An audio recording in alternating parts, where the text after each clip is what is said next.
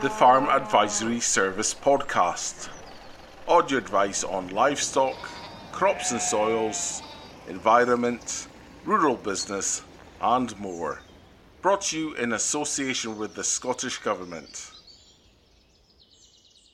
Hello and welcome to this Farm Advisory Service podcast. You're listening to Alexander Pirie, and this is episode 1 of the Thrill of the Hill podcast series. And I'm joined today by Daniel Stout, who's here to discuss sheep upland grazing strategies and kind of the broader sheep industry in Scotland. Hello, Alec. Yeah, not too bad. How's yourself? Yeah, can't complain. Adjusting to working from home, and obviously this is pretty unprecedented times. Do you want to give the folks who may be listening a kind of overview of what your background is and what you're here to talk about today? Yeah, absolutely. My name's Daniel Stout. I work down with SAC down in Ayr. I'm also part of the Graze Up group, which is providing kind of grassland advisory services to farmers. I've got a kind of hill upland sheep background coming from Fair Isle up in Shetland. We're running Shetland ewes on the hill and crossbred ewes on the in-by, putting Shetland ewes to Highlanders and then to Suffolk Tups and selling them in store in September. Good stuff. You've also spent some time in Wales, haven't you? Yeah, no, absolutely, yeah. So I worked for a ram breeding company down there. So I've been between there and also living in Stirling before now. Yeah. So Daniel, in light of Brexit, COVID, and some fairly volatile markets, what should sheep farmers in Scotland be doing to kind of build resilience into their business right now? Yeah, Alec, I think there's a lot of price uncertainty going ahead. We know the wool price is certainly going to be down this year, and with Brexit as well, looking to maybe have a big impact on lamb prices. I think really now is the time to do a bit of benchmarking. Where you're at, financially in terms of your performance of the stock, and also kind of get a better hand on the your grazing resources and the kind of potential of the farm. I know we've just recently costed out our farm at home, and it's really highlighted some cost saving opportunities we can do. And I think also going forward, as we're changing our breeding strategy at home, it'll let us track that and really see if we're on the right level. Yeah. So, Daniel, from my perspective, coming from an environmentalist, conservationist kind of point of view, I remember in years past we were told that the hills were being left to the birds and the butterflies. What's your view on that? And how do we tackle those issues specifically for upland guys? I think a lot of the time, on a lot of farms, there's an underutilization of the hill just purely from a financial perspective. They're not getting the production on the hills, and also labour availability. Then there is certainly a reduced stock on a lot of hills, but there's certainly biodiversity benefits of having livestock grazing on different plants, different species. I mean, we've seen a lot of development of grazing programs in recent times. How accessible, in your opinion, are these to farmers in LFA areas?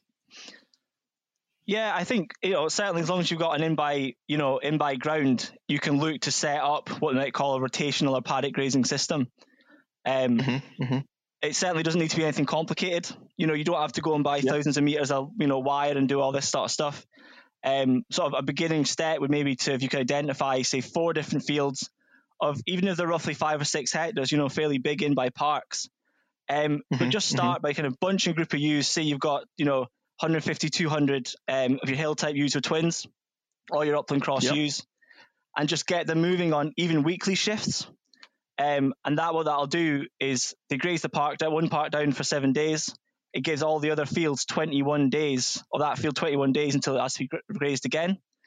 And what you're doing there is, by having the animals contained in one field, they're grazing it down to a tight residual. You're maximising the utilisation of that grass, so they're not wasting it like they would if they were set stocked. And by giving the rest of the parks 21 days rest, or even 25 days rest, what you're doing is you're allowing that grass, you're giving it a rest period. It can build root reserves, it can build plant leaf reserves, and you can actually grow more grass. Some estimates are maybe 20% more grass on that front. And what you'll also do, particularly for upland situation, would be on that small amount of in-buy that you're doing, you're really utilising that area of in-buy. And by rotationally grazing through the summer, you'll better maintain the quality going into sort of late summer, autumn. And that'll benefit, for tupping ewes or for finishing lambs. So a lot of the time, if we're set stocking all of our in-buy, throughout the year, the quality fairly goes down later in the summer. And you're not going to get strong land growth rates off of that. Yep. And the sort of general premise would be if you could turn ewes into that each field at about 8 to 10 centimetres and pull them out into the next field when it's down to about 4 or 5 centimetres. If you kind of go above that in terms of entry height, you're going to have quality issues because it's going to be going stem and leaf. Not leaf, stem. And if you're going below that kind of 4 or 5 centimetre gap, what you're doing is you're really breaking down that leaf and you'll have issues with regrowth. What kind of suggestions, Daniel, would you have for farmers and crofters out there who are really looking to refine their grazing strategy, but maybe have never attempted to do this before, that this is their first time? What should they be doing as a standard practice? Yeah, so I think the first thing to do really, if you're looking to sort of improve your grazing strategy or you're just optimizing outputs on a hill upland farm, would be to first look at your soils and look at getting your soils sampled, look at your pH, P's and K's, and really looking at putting lime on. And that way you'll be better optimizing the fertilizer you're putting on. You've also need to you could potentially look at looking at some reseeding or some elements of reseeding, and also maybe implementing some degree of rotational grazing, just to give the grass a better rest period between grazings, and kind of improve utilization of that. I think realistically, if you're looking at a genuine hill farm and you've got a small area of in-buy, you really need to optimize that, because we know there's restrictions on the hill in terms of climate and soil type and the type of grazing that's up there. So we really need to drive what we can do on the in-buy. That's really where we can probably make our money. And in terms of that, in terms of also improving sort of your soils and your grazing strategy, I'd also be looking at breeding and implementing maybe a crossbred or an upland type ewe breeding system to really optimize production on that. So what type of system would you be looking for there then, Daniel? Yeah, I mean, I think really what you've got to do firstly would be to be realistic in your sales outcomes. So if you're running a fairly hard upland farm, you're never really going to be, even with crossbred animals, going to be hitting that kind of high summer prices. So if you're going to, kind of be selling in the autumn when the prices are a bit lower, you've really got to aim to reduce costs. There's multiple ways of doing that, but one of the key ones that you can really go at is reducing your concentrate costs or your supplementary feed costs. So what I'm firstly looking at really is how does your lambing date coincide with so I'll say that again. What I'd really be looking at would be to assess when your grass really starts to grow. When does your grass supply meet demand? That's when you're going to have to be starting to feed cake if you don't have enough grass at lambing time. There's no harm in lambing down a crossbred ewe at the beginning of May if it means you can be lambing them outdoors or turning them out of the shed without concentrate feeding. There's a lot of scope to save money there. I think the other one as well would be really looking into the selection when you're breeding, would be to look at where sort of the breeds you're looking at, but maybe more importantly, the breeders that you're buying from. So buying from a stud ram breeder that's kind of running the same system that you want to be doing, you are doing or want to be doing, to be that, on a grass-based system. Maybe they're outdoor lambing, you're outdoor lambing, so that's the kind of traits. You want them to be breeding for the traits that are actually going to make you more profitable. So that's not just output traits, such as growth rate, the number of lambs, but it's lambing traits such as, lamb survival, lamb vigor. That's going to impede on your lamb survival. And if you want to move to an outdoor system, lambing system, that's key traits to get survival, and that's how you can actually improve your rearing percentage over that. The other one would be kind of keeping a close handle on your ewe weight. So having a moderate weight ewe that you can run on grass through the year that's not reliant on getting supplementary feed, particularly in a more upland environment. Good. So, Daniel, how important is managing grass species and grazing intensity then for you? Yeah, no, absolutely. I mean, in terms of if you're going to implement maybe a rotational grazing strategy, maybe there is a better system. We know that certain species like plantain will benefit from a longer rest or less intensive grazing. I should think it'll be the same for other upland grasses. There's not to say you can't do, it doesn't have to be ryegrass that you're doing a rotational grazing system on. But it's probably better knowing or understanding the different kind of growth stages of each plant.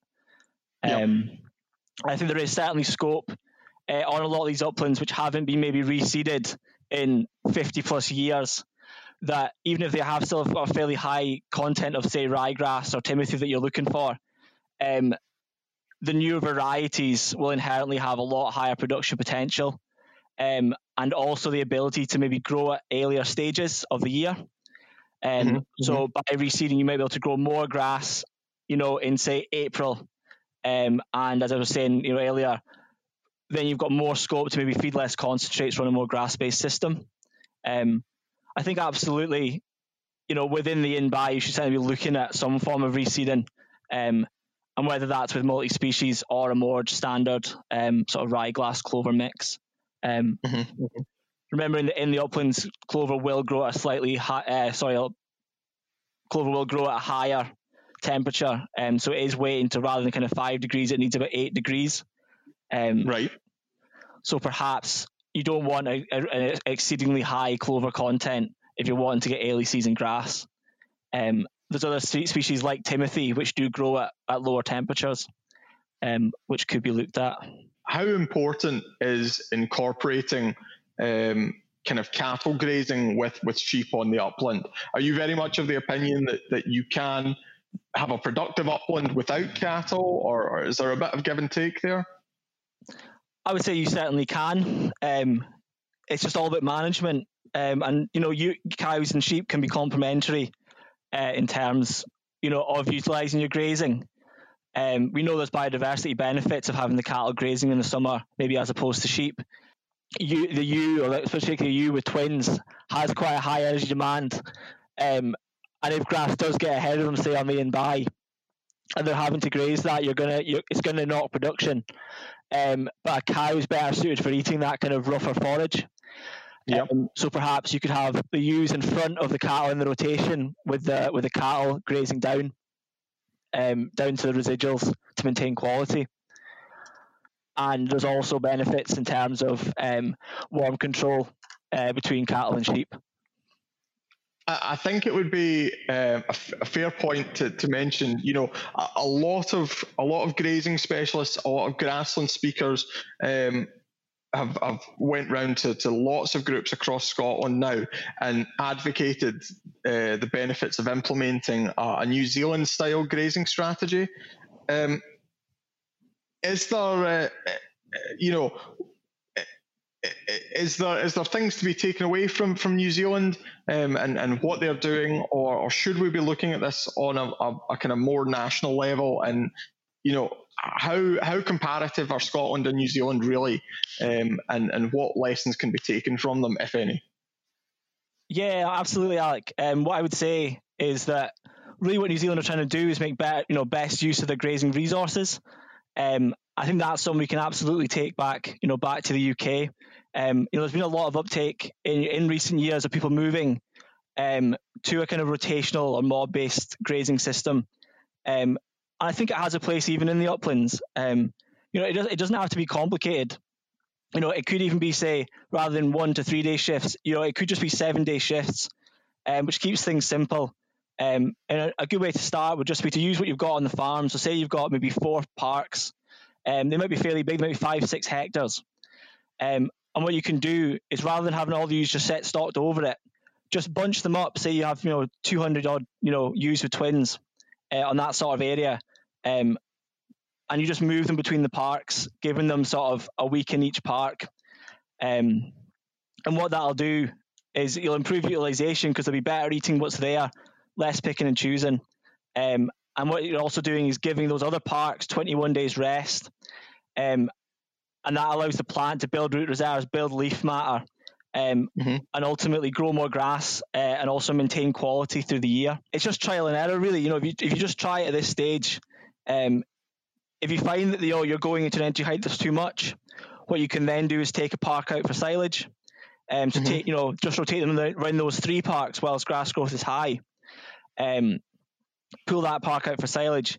Now, there is certainly a point with an upland farm or a hill farm, is that you'd have to pick and choose your rotation sort of system, so that if you have to pull a field out, it needs to be one that you can top, or you can do something else with. So you've got to prioritise grazing those steeper banks to maintain quality in those ones, because your only option there is to graze them down. You've also got options, as you said earlier on, with cattle, where you could, in sort of maybe later summer, leave that as a deferred bank of grazing. So rather than cutting it, which you could do on the hills, which you can't do on the hills, you could then strip graze that with cattle later on. Or there would be options as well with, say, after weaning, they use a wean, they're only getting maintenance feeding, to then utilise that kind of rougher, ranker grass then. Good. It does sound, Daniel, like you're kind of advocating for a strong, productive in-buy that will allow you to increase utilisation of the uplands. Would that be fair to say? Yeah, no, absolutely. I think your in-buy is your key really to profitability on a hill farm. It's your opportunity that you have with grazing strategies, with improved breeding, to really build on build production. So what would you kind of advocate in terms of grazing strategies on a hill? Well, naturally you've got limited opportunities for, say, grazing improvements, or in terms of cost effectiveness of subdivision of a hill. So really what I'd be looking at would be to assess the sort of production potential on that hill at different times of the year, and what you're trying to get out of your ewes, and base it on that. So ewe body condition scoring and land performance, and maybe don't be tied down to sort of traditional dates that you've always done things. So if you get your ewes in, say, at kind of 8 week stage, because you're doing vaccinations, things like that, getting a handle on the ewes and understanding what stage they're at. I think there's absolutely a place for maybe looking at slightly earlier weaning, even on hill flocks. Because we know, so after 12 weeks of age, the lamb's getting almost no energy that it's from milk. And now it's basically 100% reliant or 90% reliant on the forage resource that's in front of them, on a kind of a hard heather hill. That you're really limiting the opportunities for lamb growth there, which they might be better utilised if they were on the ground, on the in-buy. When you're devising a grazing strategy, Daniel, how reliant are you on your kind of standard livestock units, or are you very much devising a strategy based on the sheep that and the land that what's your kind of methodology when it comes to putting together a grazing strategy? Yeah, no, it has to be catered to the farm in hand, to the stock in hand, Alec. You need to get a handle on what the grass is there. Different swards will also have different potential as well. So if you've got a mixed sward, it might have a different dry matter for the same, grazing height. So you need to factor that in. I think it's absolutely essential to get a handle on the ewes and sort of ewe weights as well, and production. Do you have any advice for any farmers or crofters that are listening to this as to what they should be looking out for this summer? Yeah, I would just say it's been dry, very dry. There's, grass is certainly behind, and we might not always be aware of that. If we are kind of running a more extensive stocking system, or a set stocking system even on the in-buy. I think the first thing to do will be to look at your winter feed plan. So have you got enough silage? How much more silage do you need to do? And then just doing a kind of basic feed budget to better understand, your supply and demand. And if you do find that you're in a position now, where grazing is going to be tight going forward, looking at your options that you've got, which if you're on a set stocked option, may actually be to maybe move to what I was saying earlier on about even a kind of a basic rotational system, so that you're better utilising the grass that you've got. So within a given paddock, you're stretching that out more. So you're moving from, say, utilising half the grass that's growing, so you're wasting half on a set system, to maybe utilizing 60% on a kind of a loose weekly, rotation. Or if you wanted to subdivision with electric fencing, you can get up to 85%. So you're really utilizing all the grass that you're growing. And that way, that ewe flock will be using less. You'll then have more ground for, say, doing silage or finishing lambs on. Yep. And the next thing really going into autumn is that you've always got to prioritize the ewes. So prioritize ewe condition and ground for tupping. Whether that means selling lambs off earlier than normal, you've got to assess these things. Another option would be looking at earlier weaning, which can be done, without hampering, lamb growth rates as early as 9 to 10 weeks. And if grass is in short supply, what you're going to find there is that by weaning the lambs, you can give them the priority grazing. They're no longer competing with the ewes. And because the ewes are then, drying off, their energy requirements are so much lower, they're only on maintenance. They can then, say, if you're a hill farm, be turned onto the hill, provided there's grazing up there. Or just run a lot tighter. You can feed them a lot less. They can go around on a maintenance diet. And that'll stretch your grazing further.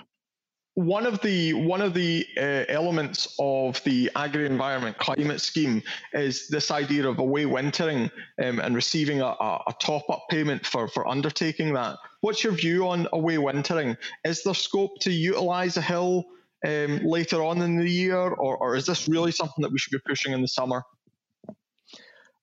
I think there's huge benefits to away wintering any system, or not away wintering necessarily, but just getting the stock off that main grazing platform and allowing the grass to rest over the winter. A lot of farms will be set stocking all through the winter. They're getting fed silage, but they're still ranging out. And what you're doing there is really depleting the grass, the leaves of the grass and its root reserves, and its ability to bounce back in the spring. So if you can get your ewes away, or even maybe moving the ewes from the in-by onto an area of hill, where they're getting fed silage out, and allowing that grass to rest, you can certainly grow more grass in the spring, and that gives you options to feed less concentration, reduce your costs there. And really targeting when you're closing off fields in the autumn as well. So grazing them down to 4 centimetres, 3 centimetres, but then giving them that break to allow them, when there's still a bit of grass growth left in the autumn, to grow back a leaf, which they can carry through the winter and use to photosynthesize and grow again in the spring. Daniel, are there any practices, any breeds out there, anything particularly innovative that has really caught your attention recently? I think a scheme or a series of breeders that really caught my attention, I think it's well worth looking for any hill farmer breeding hill-type ewes, is the uptake of performance recording in hill sheep just now. So you've got the maternal sheep group up in Scotland, recording series of them recording blackies. You've got a new group down in the North Yorkshire moors recording Swaledales. And down in Wales, they've got a big industry scheme run by HCC looking at performance recording Welsh hill breeds. So that's your Welsh, particularly the Welsh mountain breed. I was lucky enough working in my last job to actually be involved in that, in which I was on a couple of farms doing the DNA sampling, and so for parentage assignment on these flocks.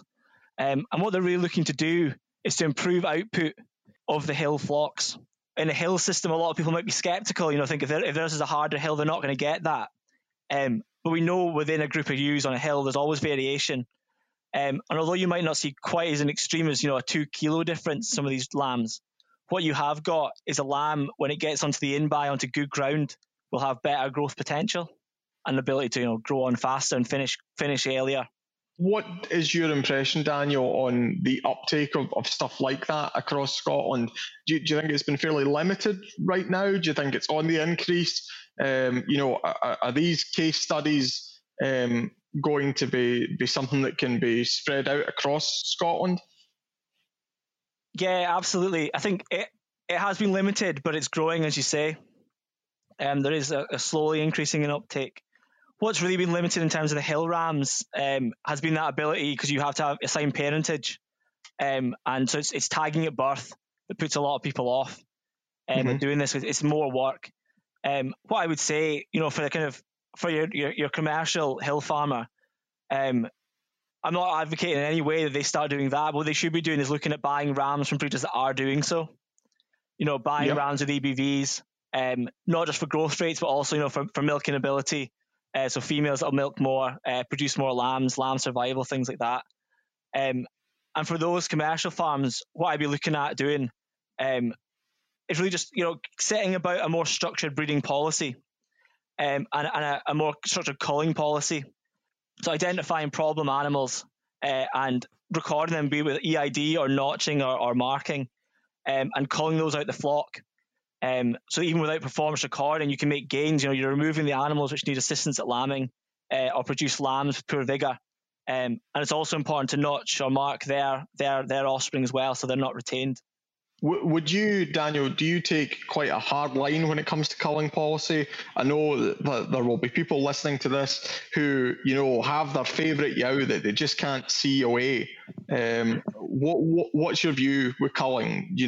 Should you be quite tough with it? I would say absolutely, and particularly going forward, if we're trying to breed, or if you're trying to go to a lower input system to reduce costs, you need to breed an animal that's easier care.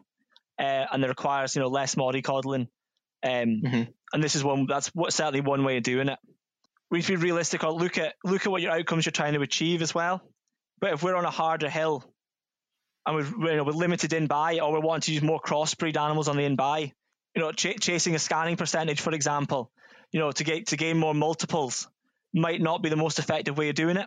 The average rearing percentage for hill farms according to QMS last year, was 89% rearing, with the top farmers achieving 104% rearing. I think it's important to look at how you're going to improve that, or look at the resources that are available to you. We can feed more and probably achieve that, a higher twinning rate. But is that the most cost-effective way of doing it? For increasing supplementation. I would say one thing to really look at on that front would be looking at barren rate and ewe mortality as a way of increasing your rearing percentage. The average LFA ewe mortality this last year, according to QMS, was 8.8%, which is incredibly high, and that's where the real crash in rates coming from. So on that front, it'd be looking at setting a health plan out with your vet, looking at screening for things like OPA, your fluking policy, and really looking at body condition score targets. So managing your grazing and your feeding to keep using a condition that's healthy and also optimizes production. At top end for your hill ewe, that would be looking at getting a 2.5 body condition score. And then your more upland in-buy ewes, you'd be looking at getting between a 3 and a 3.5. And what you're going to do there is that is going to optimize your scanning, so the number of multiples they're going to have, and also your barren rate. You'll get less reabsorption of fetus and less losses to lambing. And a ewe that has more condition, a lot less loss through the winter, will have improved lamb survival and lamb vigor as well, and will better be able to milk. And that really starts to get to that point. We've got to consider how long it'll take for one ewe to actually gain condition. So if a ewe, they're always going to lose conditions. If you can try and hold it through winter, but ultimately a ewe is efficient by actually being able to milk off her own back through the summer. But ultimately, if you're looking to gain, say, one body condition score, which is about 12% of a ewe's weight, if we're talking about a kind of a 50, 55 kilo hill ewe, it's going to take her a good 8 weeks, even on in-buy good grazing, to gain that one body condition score. So if she comes off the hill if she's 1.5 at weaning, and you need to get up to 2.5, if you're not weaning until September, say, or even later, you've got to be realistic of what resources you need to get that ewe back up to condition. Realistically, at that point, you've now got, for a December topping date, 12 weeks to achieve that. Now, if the grazing even on the in-buy is going to poor quality in November, realistically, that ewe is now going to have to be turned onto the in-buy to regain all that condition. So one opportunity would be looking at earlier weaning, or managing your hill grazing and new condition. Don't be tied down to traditional dates. So you could even look at, say, if it's a May lambing, say a mid-August weaning. We know at that point milk's not really contributing much to the lamb's diet anymore, and actually they're competing with the mother for the grass that's there. And on a hill system or a heather hill, it's not a high quality feed that's been in front of the lamb, and actually the lamb would do better being weaned and battened onto the in-by. Weaned lambs off the hill have the potential, say in August when the grazing is fairly good, to gain sort of a kilo a week, whilst on the hill that's going to be half of that. We know that come August, lamb growth rates on a hard hill are going to drop, and it would benefit both parties, the ewe and the lamb, to be weaned at that point. So what we'll have then is another month, say, of grazing time for the ewe to regain condition, and she'll be better able to do that on the hill because she'll have more time to do so. Even if she can only gain 60 grams a day, if she's got 4 months, she can realistically achieve that. Whilst if you're weaning later and she has to go in the in-by, that's her using your in-by resources, which would be better placed for, say, your cross ewes or finishing lambs. Looking at the dates, and if you've got them in for their 8-week weights, for example, getting a handle on the ewes, assessing what lamb performance is like. If they are in again at 12 weeks, absolutely, that is the time to be assessing it. Should you be weaning then? Would they be better off being weaned? Finally, Daniel, you've been involved in Farm Max and heavily involved with the grassland specialist team here at SAC. Do you want to give a kind of overview of what it is you're looking into with them, and whether or not you feel there's any kind of industry potential there? Yeah, so what FarmMax is, it's a modelling software in which you essentially input your grazing, your grass, your average farm covers, and to do that you do need to be measuring out with a plate meter to understand the grass that you've got in front of you, and you're also inputting all of your livestock data, so production potential, the weights of stock, what you're looking to achieve, and it's a modelling software in that it allows you to better understand your impact that your grazing's having on the longer term grazing platform, and what allows you to do is then model different scenarios. It might be as simple as how many more stock can I have, and you might be able to carry more stock in the summer, but if you've got too many stock in the autumn, what you're going to do is you're going to impede that residual you're maintaining in the autumn going into winter into spring, and impacting your grass in the following year, its ability to grow quickly in the springtime. And then you'll be needing to then, supplementary feed to maintain those covers going ahead. I think it's really exciting. We've got some really good case study farms, and what we've been really looking at is how to better incorporate, things like forage crops into that system. For the winter time, better strategic use of fertilizer as well is another option. Yep. So, do I need to put that late summer fertilizer on? Again, we're talking about weaning there. FarmMax is going to be hugely useful with farms just now going into this drought period, where they can assess what the impact of different scenarios would be and what's the most cost effective. Be that weaning, fertilizer. Once you've got the rain to utilize that fertilizer. Is the opportunities there to put the forage crops in? What should they be doing? Should they be selling stock earlier? If they sell stock earlier before everyone else does, because they're ahead of the game because they've got this modelling software, can they hit higher prices as well? There's changing weather patterns and things like climate change. Obviously, we know that that's going to present challenges for farming in Scotland in the future, and in fact, it is presenting challenges now. But are there opportunities there within the sheep sector to really take advantage of things? Is earlier lambing a possibility? Is that something that people should be looking at? Are there concerns in the back end of the year? If things are going to get wetter and milder through the winter, are there things that we should be looking out for? Yeah, I mean, with more variation in climate, and ultimately, grass growth or utilization issues, it's just a case, I think, more of doing more recording.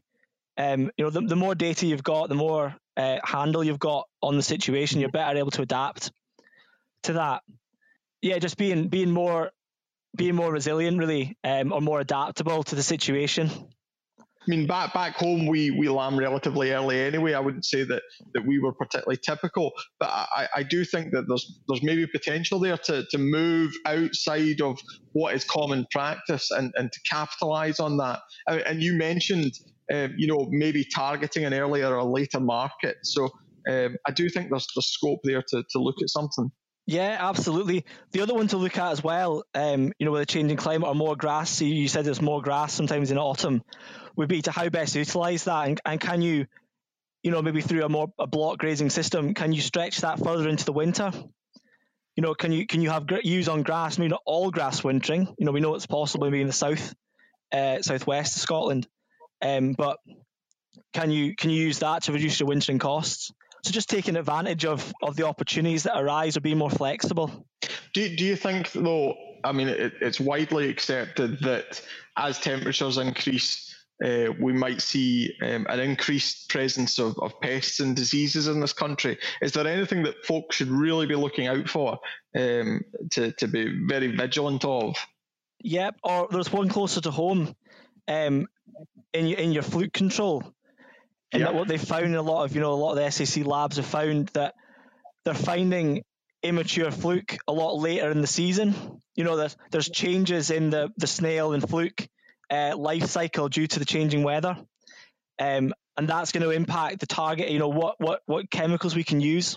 Basically, people are getting immature fluke coming later on, and actually, what's happening now is that if you're just using a closantel, you're not actually going to be killing the fluke. Mm-hmm. Mm-hmm. Yeah, definitely. And as antibiotic use becomes further reduced, we're only going to be put under more and more stress of what we can and can't apply. Mm-hmm. Yeah, absolutely. Can you summarise what's the key points that you want people to take away from this podcast? What should people really be looking at if they want to improve the utility of their upland grassland? Yeah, no, I'd just say that I think now's the time to really be looking at your business, looking at your grazing that you've got, doing some benchmarking, looking at your system, and really striving, I would say, to optimize performance, but also looking at how you can reduce inputs and make yourself more resilient, less reliant on bought-in supplementation, for example. And one of the key ways of doing that is, particularly an upland farm, how do you maximize the output or production potential of your in-buy? So getting your soil sampled, maybe looking at some rotational grazing, and just looking at your yearly calendar. So when you lamb, can you better match that with grass growth? So better matching supply and demand. Maybe looking at weaning dates, looking at your ewe condition scoring. All these things can help you optimize production, but also reduce costs. All right. Thank you very much. Cheers, Alec. Thank you for listening. If you have any questions about what you've heard today, you can call the Farm Advisory Service advice line at 0300 323 0161 or email advice@fas.scot.